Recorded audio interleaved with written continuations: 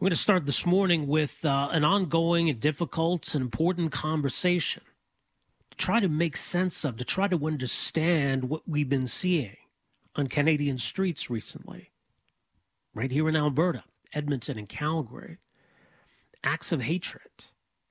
Racism's not new. But there's something really disturbing about what we've been seeing recently. Very brazen. Happening in broad daylight and in full view of others. And primarily, by the way, women of color, were being attacked simply for that reason. And it's difficult, I think, for most of us to understand the ignorance, the insecurities, whatever it is, going on inside the minds of these individuals who are doing this. But at the same time, I don't think we can just say, well, racist kooks are going to do what racist kooks are going to do and just kind of act as though it's something bad that happens, like bad weather. What are you going to do about it? But we can and should do something about it. Certainly, I think if nothing else, we need to send a very clear message that this is not welcome, that we're going to have zero tolerance for that kind of intolerance here in this province.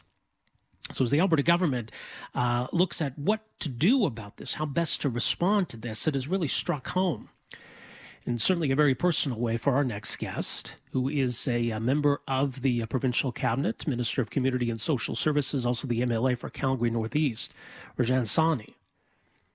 Learned Friday that her 25-year-old daughter was the latest in the series of hate attacks. Been grabbed, shoved, verbally accosted by a very aggressive, racist individual in downtown Calgary on Friday. She posted about it on her social media. There's been all kinds of reaction and support, which has been good to see over the last few days. But joining us on the line this morning is the aforementioned Minister of Community and Social Services for Alberta, Rajan Sawhney, joining us. Minister, thanks for making some time for us here today. Welcome to the program. Good morning, and thank you for this opportunity to speak to you about this very important subject matter.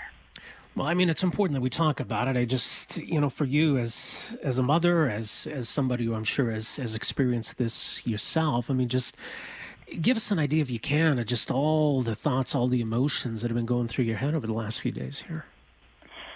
Yeah, and you know what? You're right. I have experienced this myself, so my thoughts have been all over the place. It's been a bit of a roller coaster of emotions because, I wear a couple of different hats. So I've got my minister hat, but as my mother hat, I was extremely upset when I found out. I was livid. I was enraged. I was devastated.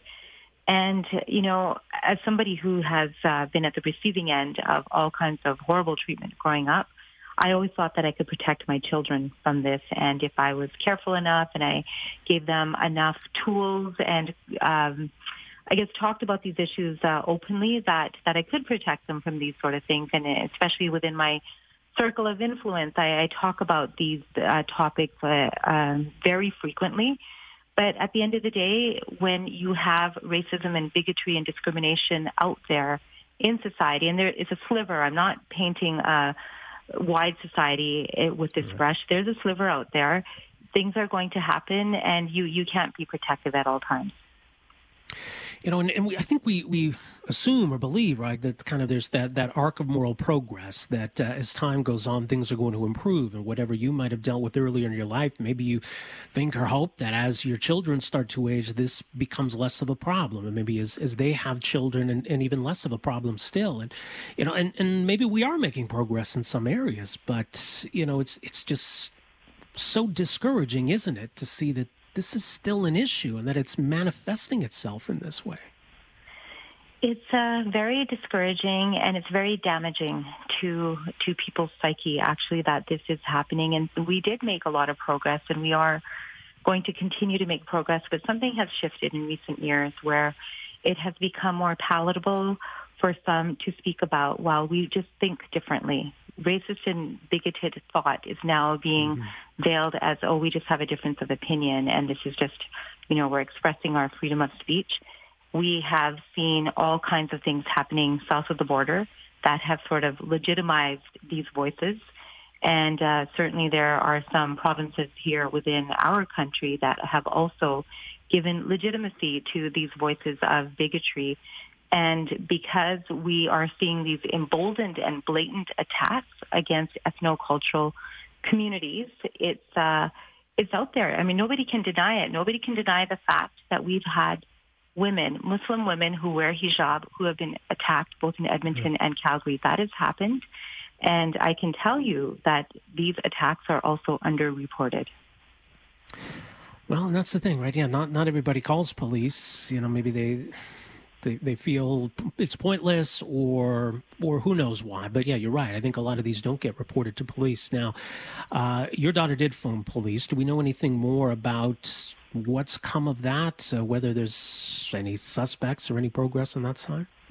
Yeah, and you know, I'm going to say that I'm super proud of her. It takes a lot of courage to actually speak up the way she did, and I know she was quite nervous about it. I was really nervous about it, but she spoke up because we've been talking about this, and she said, well, I have a voice, I have all the support, and I'm going to speak up for all those women who did speak up, and maybe their voices weren't as amplified. And so I just want to say that, you know, I have tremendous pride in her. We did receive some information from Calgary Police Services that they think they may have a suspect, and we're just waiting to hear back. Well, let's hope we see something happen on that front. Now, the other side of it too, which is disturbing, is, you know, this was in broad daylight. She had, I believe, met a friend for a coffee in downtown Calgary. So this is the middle of the day, broad daylight. There were people around, and maybe we all like to think that in a situation like this, we'll do the right thing. We'll stand up for somebody who's being victimized. But what can you tell us about what happened, and you know what the reaction of others around were? I did ask her when I spoke to her on the phone. I said, did anybody try to help you? And she said no.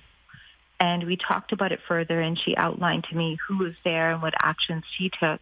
She did all the right things. She pushed this guy away, and she ran towards people to try to create some space. And she stood behind a man and a woman, and this guy who attacked her still lunged at her, and nobody intervened. So as a mother, I was horrified to hear that, and because I think I would always intervene. But at the same time, I also know when these things happen, it can be very shocking, it can be paralyzing, and not everybody knows how to intervene. And so as minister, I know that we have funded some bystander programs in the past, and we are going to be making some concerted efforts to really add this to our prevention framework, which I'm working on right now with my department. But this is something that we can actually change. We can make progress in this area. If we get people who are bystanders to speak up and intervene, I actually think we can make a dent as we move forward. Well, and certainly, you know, the focus recently has been, as we've seen, you know, unfortunately, some of these incidents happening in our streets, and obviously the horrific attack in London, Ontario recently. You know, there's been a focus on how do we combat this, you know, in terms of those kinds of more specific interventions, in a broader sense, how we respond to all of this. And I know it's something, as you say, the government's been working on. I mean, what more do we need to be doing, do you think? You know, we have had so many conversations internally, and I know that everybody is saying, well, there's so many words. We want action. And we agree. We internally, when we have our meetings in cabinet and caucus, we agree. We want more action. And so some of the initiatives that have been announced, like the Security Infrastructure Grant, for example, that is phenomenal in terms of, you know, creating more empowerment and safety for some of our faith-based institutions. And I know this because I had applied for that grant for the Sikh Society of Calgary, and the feeling of security that it enabled is real. It really does have an impact on the psyche. We've released the anti-racism report. There are a number of recommendations in there that my cabinet colleagues are looking at. And the hate crimes liaison, once that individual is announced, there's going to be way more engagement. So there's a lot of things that have been announced, and I'll be doing some other things in my ministry. I actually, ironically, on Friday, I was going to record a video announcing the funding which I had actually put in place in March for self-defense courses. The Center of Newcomers is going to be offering self-defense courses as well as the Al-Rashid Mosque in Edmonton, so women can at least feel empowered and safe. But at the end of the day, government can only do so much, and I've always said this. I've said this for at least the last couple of years. This is a whole of society response. What are our community leaders doing? What are our institutions doing? What are all of those spaces, neighborhoods outside of government? What are they doing to elevate this conversation? Because this is about freedom at the end of the day. Women need to be able to feel free to go to the park, to feel free to go to the mall, to feel free to go anywhere out in society, not just racialized women, but all women and men. And when that freedom is in jeopardy, that is a concern for every single Albertan. Yeah, 100%. Now, sort of in a microcosm the last few days, right? I mean, seeing the worst and the best of society. I mean, what happened to your daughter Friday? But I mean, you know, the outpouring of support we've seen on social media. I'm sure at least there's been that side of it that's been at least somewhat heartwarming, right? Somewhat reassuring. You're right. And there has been an incredible outpouring of love and support, and that's what we focus on. And I was saying this earlier in the day today that, you know, we're a multicultural society and we take pride in our diversity. And for the most part, people are accepting and celebrating of all of our different elements of society, but we do have a sliver. And it's a terrible sliver, as illustrated by what happened in London, and we need to tackle it. And part of tackling it is to have these really uncomfortable conversations, and part of it was me, you know, watching my daughter lend her voice to this as well. And that wasn't easy as a parent. I'm a public figure. I didn't want her necessarily being in the public eye, but this is important enough that anybody who has a voice should be speaking up and talking about these issues and bringing them to light. Absolutely. Well, Minister Sawhney, thank you so much for making some time for us here today, and all the best to you and your daughter and your whole family, and appreciate this. Thanks again. Thank you very much for this opportunity. All the best. There you go. That is Rajan Sawhney. Yeah, I mean, just as a mother dealing with what happened to her daughter in downtown Calgary on Friday. She's, of course, also the MLA for Calgary Northeast, Minister of Community and Social Services.